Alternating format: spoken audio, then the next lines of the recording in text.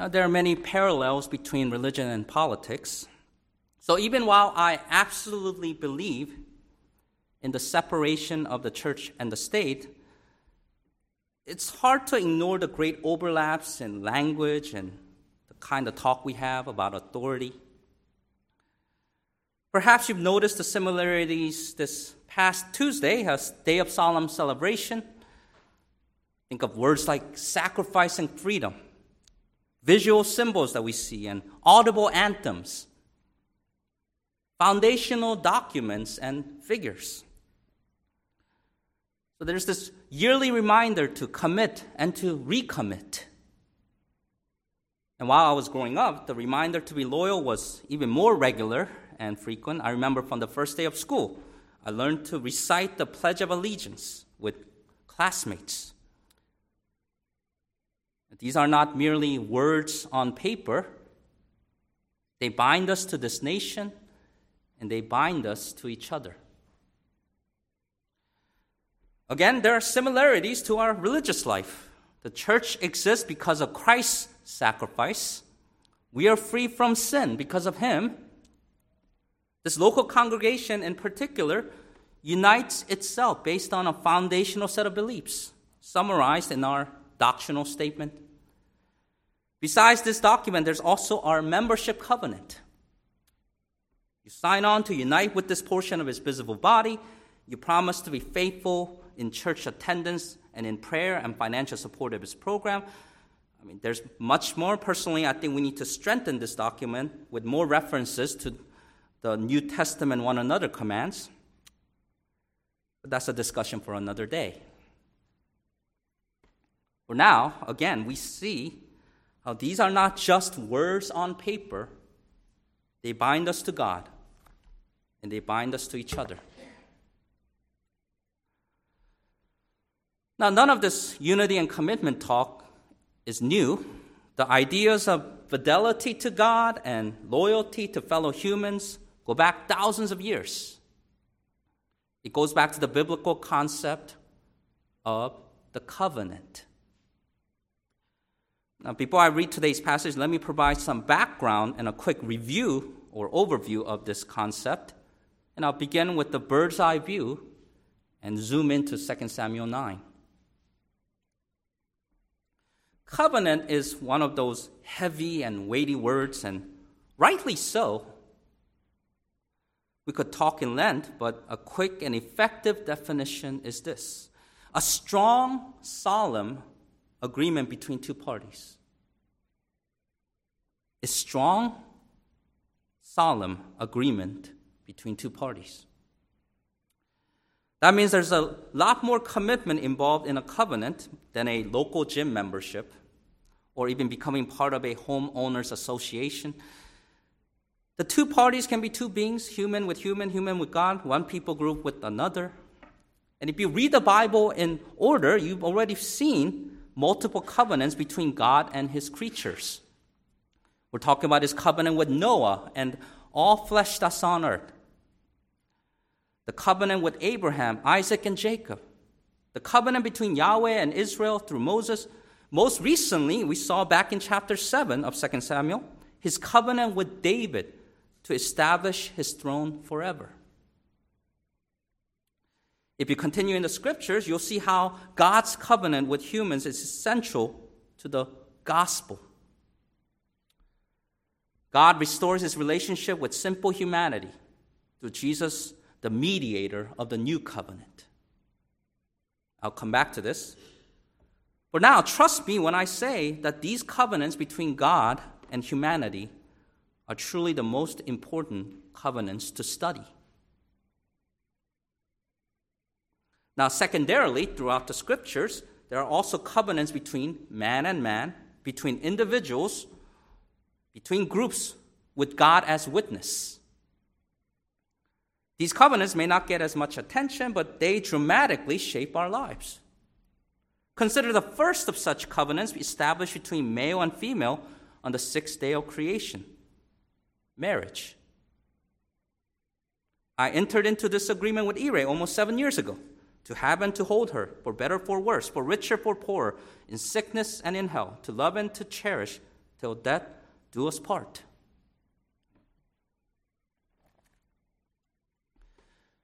We continue in Genesis and find non-marital covenants. There's the one between Abraham and Abimelech, the king of Gerar.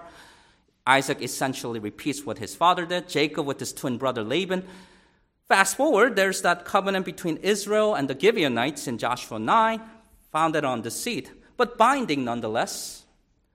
Later, the Ammonites proposed to Jabesh Gilead, a city, a cruel and degrading covenant. We saw that back in 1 Samuel 11.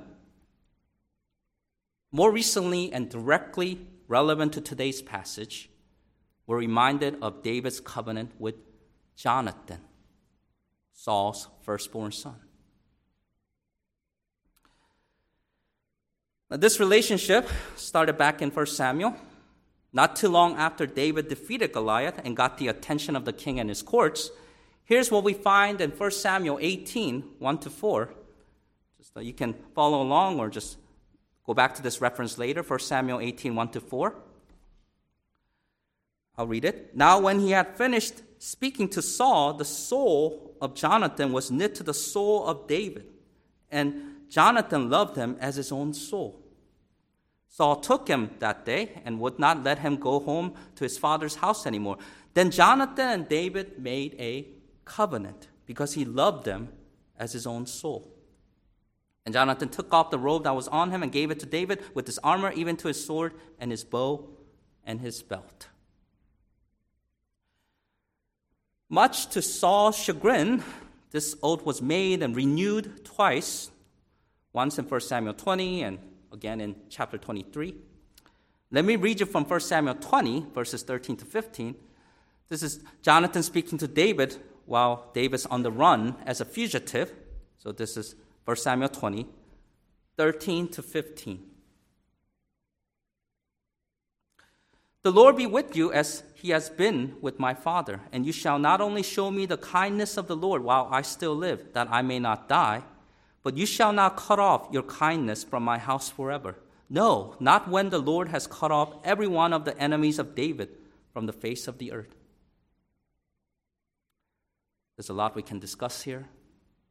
For one, note how Jonathan's careful to distinguish himself and his house from David's enemies. This proves that Jonathan was the best son a man could ask for. He had foresight. He protected his parents and his family, which belongs to the old regime, by humbling himself and entering into a covenant with the one destined to be the next king. Note also how the kindness of the Lord is equated with David's kindness, and such kindness must be put into action. Promises do not simply occupy private, inward mental space. They're not meant to be on walls, bookmarks, and bumper stickers only. Promises are meant to be kept. Love is meant to be expressed. Kindness is meant to be shown. Now to 2 Samuel. A man named Mephibosheth going to be the recipient of that kindness. This isn't the first time we met this man. Back in chapter 4, we read about his, in chapter 4 of 2 Samuel, we read about his tragic childhood as he lost his father, his grandfather, and ability to walk. Here's what we find in 2 Samuel 4:4. Jonathan, Saul's son, had a son who was lame in his feet. He was 5 years old when the news about Saul and Jonathan came from Jezreel, and his nurse took him up and fled. And it happened as she made haste to flee that he fell and became lame. His name was Mephibosheth. And if you read this verse, 2 Samuel 4:4, in the context of 2 Samuel 4, the chapter, you'll see how the house of Saul was waning. Abner's gone, Ishbosheth assassinated, Mephibosheth's quite feeble, literally unable to rise to power as heir, even as he survives and reaches adulthood. So now let's read 2 Samuel 9.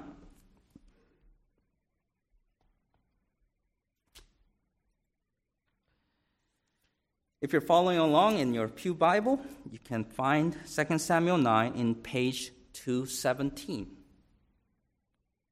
2 Samuel 9.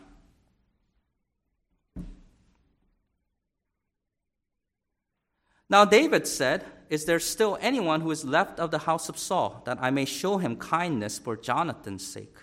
And there was a servant of the house of Saul whose name was Ziba. So when they had called him to David, the king said to him, "Are you Ziba?"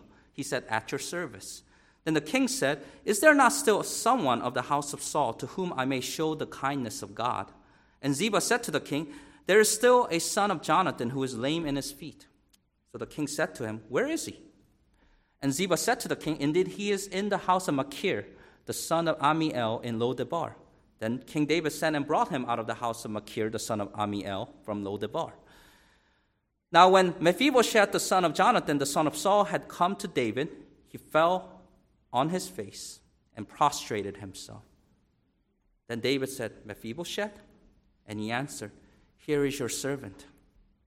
So David said to him, "Do not fear, for I will surely show you kindness for Jonathan your father's sake, and will restore to you all the land of Saul your grandfather, and you shall eat bread at my table continually." Then he bowed himself and said, "What is your servant, that you should look upon such a dead dog as I?" And the king called to Ziba, Saul's servant, and said to him, "I have given to your master's son all that belonged to Saul and to all his house. You therefore and your sons and your servants shall work the land for him, and you shall bring in the harvest, that your master's son may have food to eat. But Mephibosheth, your master's son, shall eat bread at my table always." Now Ziba had 15 sons and 20 servants. Then Ziba said to the king, "According to all that my lord the king has commanded his servant, so will your servant do." As for Mephibosheth, said the king, "He shall eat at my table like one of the king's sons." Mephibosheth had a young son whose name was Micah, and all who dwelt in the house of Ziba were servants of Mephibosheth. So Mephibosheth dwelt in Jerusalem, for he ate continually at the king's table, and he was lame in both his feet.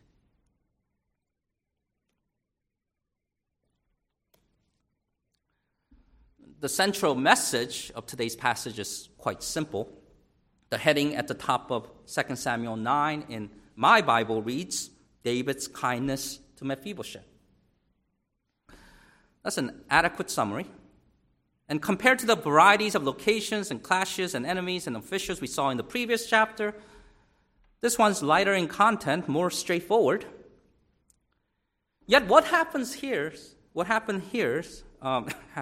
is no less significant. It's weighty. It's just as important as the battles at the front lines, the dedication of material goods, and the appointment of cabinet members. That's because, as I said earlier, it has to do with the covenant. This chapter mainly consists of 3 conversations, 2 with Ziba and 1 with Mephibosheth. It doesn't take much effort to figure out that there are 3 parts, verses 1 to 5, 6 to 8, and 9 to 13. Now let me dig a bit deeper and point out the unique features of the 3 parts. In verses 1 to 5, you'll see David's determination. Notice in verses 1 and 3, the repeated words and phrases in the questions, "Is there still of the house of Saul I may show kindness?" Those questions are answered by Ziba, who tells the king in verse 4 about this one from the house of Machir, the son of Ammiel, in Lo-debar. David wastes no time. In verse 5, we read with almost ho-hum repetitiveness, "Then King David sent and brought him out of the house of Machir, the son of Ammiel, from Lo-debar."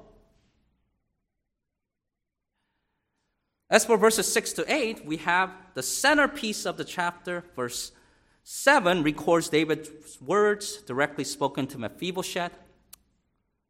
Verse 7's key to understanding the entire passage. But focus on the surrounding verses 6 and 8 for the moment, and note the repetitions. In verse 6, Mephibosheth's humble in words and actions, as he calls himself a servant and prostrates himself. After David's words, there's Mephibosheth in verse 8, again calling himself a servant. He's bowing down. The same word as prostrate in verse 6. Of course, the reason that he's floored the second time around is markedly different than it was moments ago.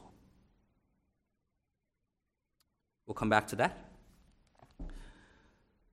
On to verses 9 to 13, we see how each verse records a benefit bestowed on Mephibosheth. Verse 7 finds expression in these verses. For example, David had just promised him all the land of Saul. Now from that land, Ziba and those under him will harvest to feed the lame man and his son. Also, as if we needed the constant reminder, lest we forget, we read 3 more times that Mephibosheth is present at the king's table in verses 10, 11, and 13. Mephibosheth, your master's son, shall eat bread at my table always. As for Mephibosheth, said the king, he shall eat at my table like one of the king's sons. So Mephibosheth dwelt in Jerusalem, for he ate continually at the king's table. You got the message. So based on these observations and based on the overarching theme of covenant, I say there are 3 ways the grace of God leads us to be gracious to others.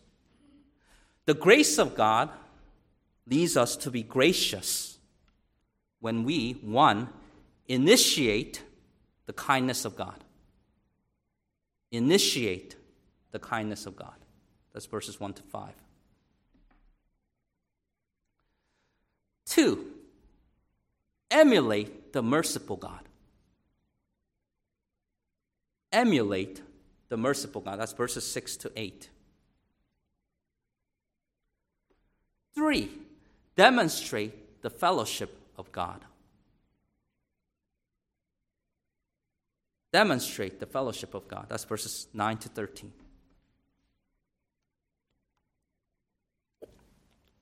First, as recipients of the Lord's promises, initiate the kindness of God.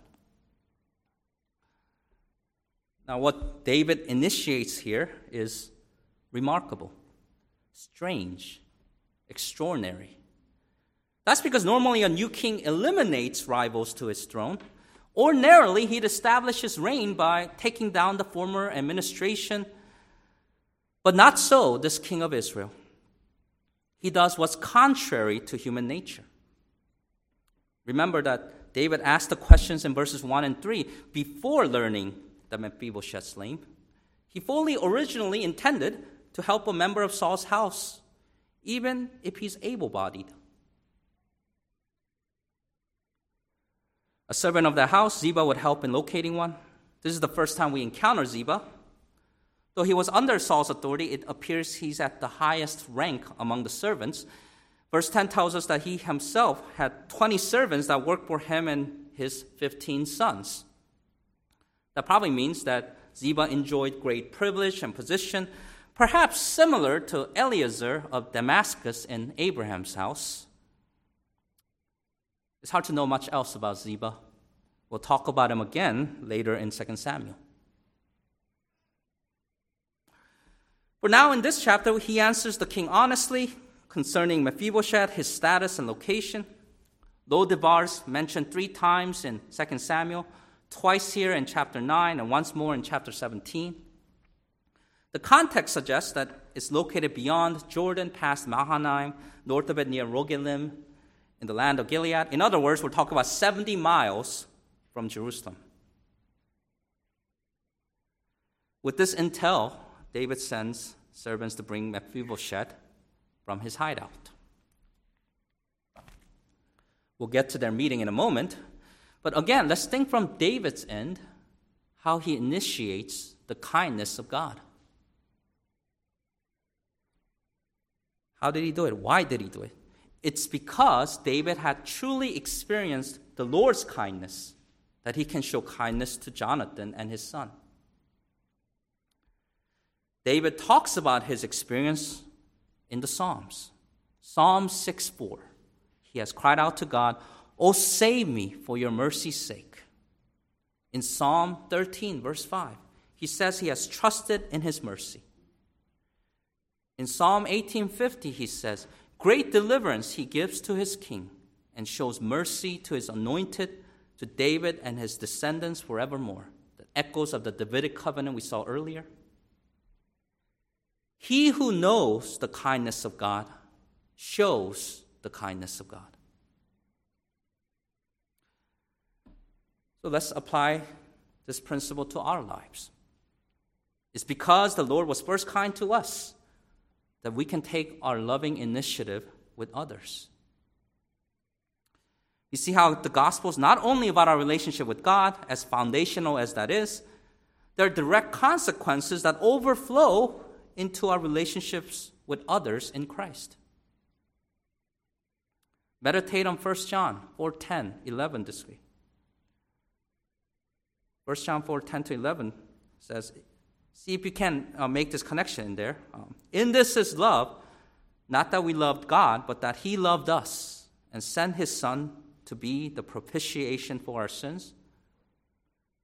Next verse says, beloved, if God so loved us that way, we also ought to love another.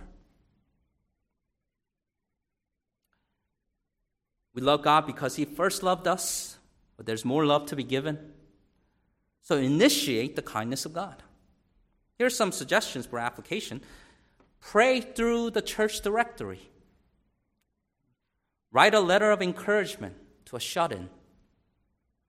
Show hospitality to a struggling believer. Send relief to a faithful missionary. Don't just wait around for someone else to get things started. Put to practice Romans 13:8.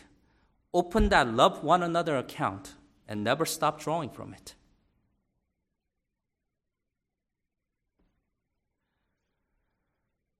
Back to our Old Testament story. The king of Israel was not satisfied with mere initiation. He's going to see it through. There's more coming. As we follow the scene from the house of obscurity to the throne of royalty, see how David emulates the merciful God. Try to picture Mephibosheth as he's transported from Lo-debar to Jerusalem. Can you imagine what went through his mind? Here's my guess. Well, I try to live out my days in hiding, but the ground shrunk beneath my maimed feet. This is it for me. Perhaps I can assure the king that I'm no threat to his rule. But wait, that's a lame excuse. I'm no use to him and his kingdom either. What good am I as a cripple? Why should I live at all if I have nothing to add? I need to be careful with my words so he doesn't find Micah, my son, and eliminate him also.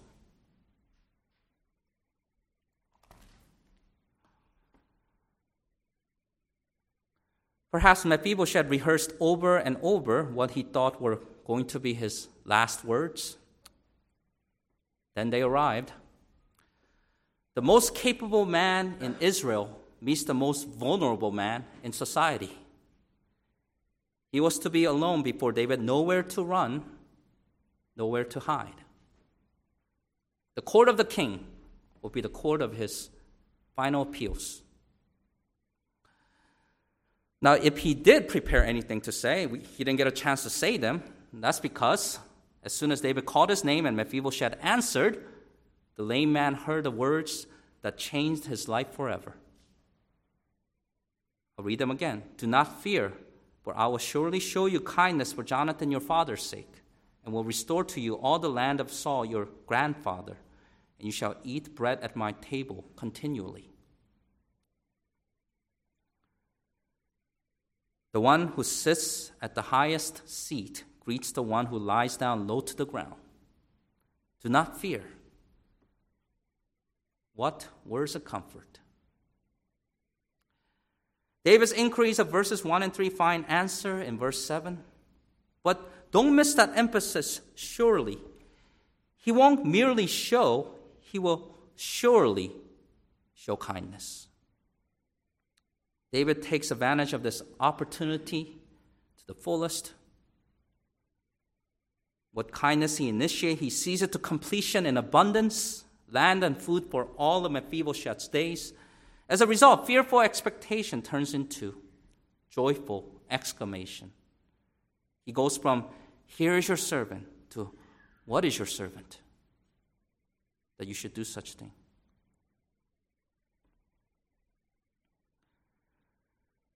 David doesn't do all this merely because he's a nice guy and he got a public image to maintain. He didn't feel extra generous those days. If there is an agenda on his part, it's God's agenda. David's up to good. The king wishes to emulate the merciful God. So this earthly throne becomes a simulation of the heavenly throne of grace. The lowly shepherd who became king plays the role of the great shepherd king. I wonder if Psalm 23 was like a script to him. Remember how that ends with verses 5 to 6. You prepare a table before me in the presence of my enemies. You anoint my head with oil. My cup runs over. Surely goodness and mercy shall follow me all the days of my life, and I will dwell in the house of the Lord forever. The psalmist applies this truth. He opens that table. He grants the oil cup, the goodness, mercy, security to this poor son of Jonathan.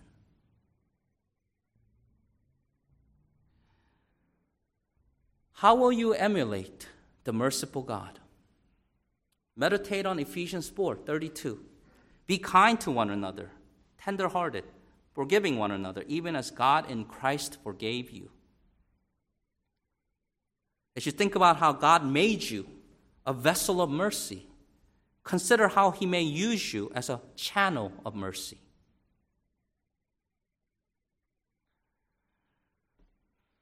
Let's go on to the final portion of this chapter where we see David demonstrating the fellowship of God.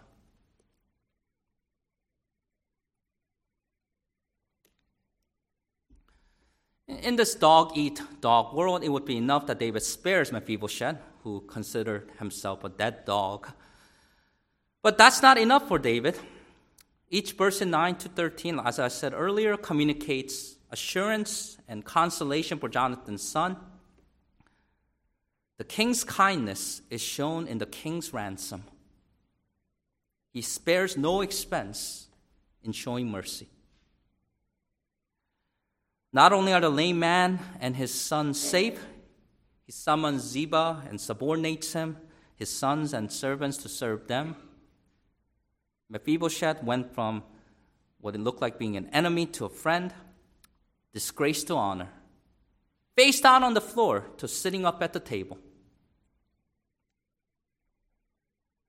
That table is where he eats like one of the king's sons, where servants wait on him, where he enjoys the company of the gracious king. This is a taste of heaven. Story of Mephibosheth's amazing and rightly so. But I want all of us to know that David's words and actions are not the end-all, be-all, the main message of the Bible. We go on to find a greater kindness, a richer mercy, a sweeter fellowship through Jesus Christ. We find all these in the gospel. You see, apart from the gracious promises of the covenant, we're nothing but enemies of God. How do we end up as enemies? It was our wicked works, friendship with the world, rebellion, stubbornness, the rejection of the word of the Lord.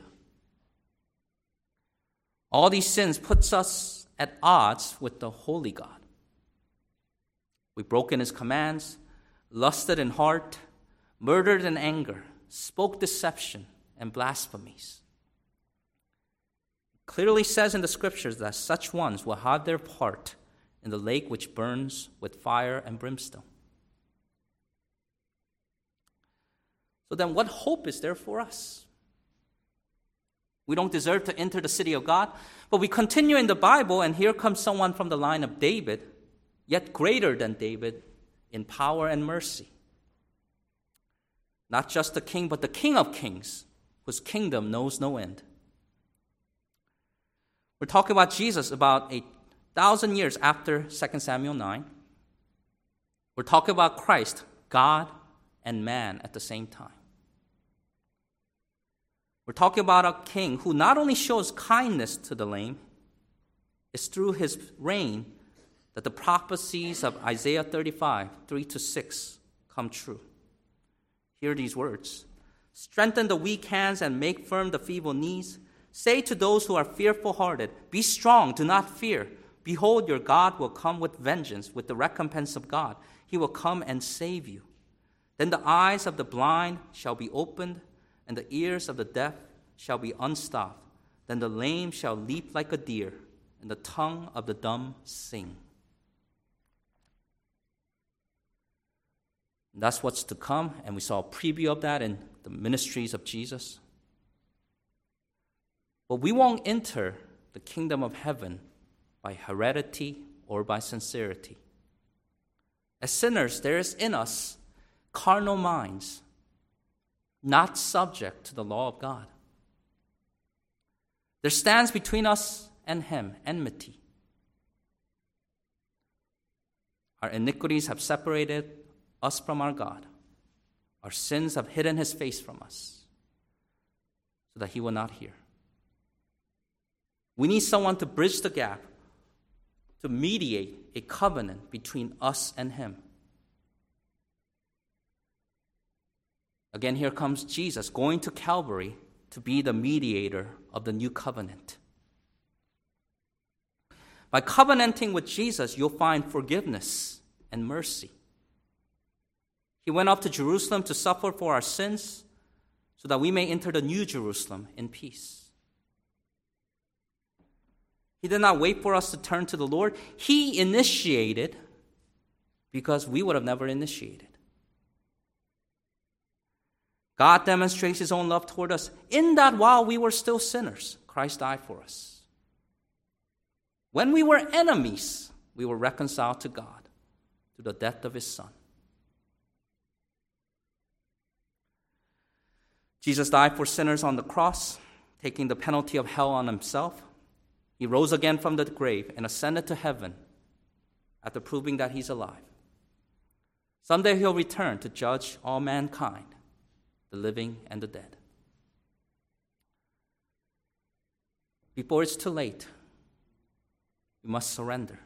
Ask conditions of peace. Turn from your sins. Admit that any ability you think you have before God is really a spiritual disability and a liability. So like Mephibosheth, humble yourself before the eternal, immortal, invisible King. Trust in Jesus. All the promises of God in him are yes, and in him amen, to the glory of God through us. We're saved by grace alone, through faith alone, in Christ alone. And it's true what was said long ago, faith is like the hand of the beggar that takes the gift while adding nothing to it. That's what Mephibosheth grasped, and that's what we must grasp. But this offer won't last forever. Think carefully about the gospel. Respond to the Lord's initiative. Do not think you have forever to decide. Do not despise the riches of God's goodness, forbearance, and long-suffering. Know that his goodness leads you to repentance. Know God's Son, and through him know God the Father. In Christ there's kindness, mercy, fellowship, and I can't say it better than Paul in Ephesians 2, 4-7. God, who is rich in mercy because of his great love with which he loved us, even when we were dead in trespasses, made us alive together with Christ. By grace you have been saved, and raised us up together, made us sit together in the heavenly places in Christ Jesus, that in the ages to come he might show the exceeding riches of his grace in his kindness toward us in Christ Jesus.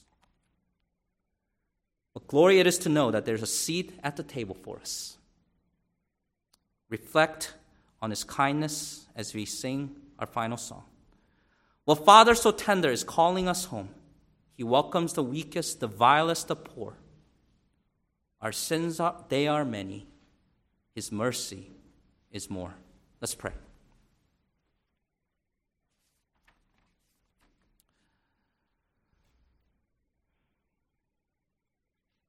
Lord, we thank you that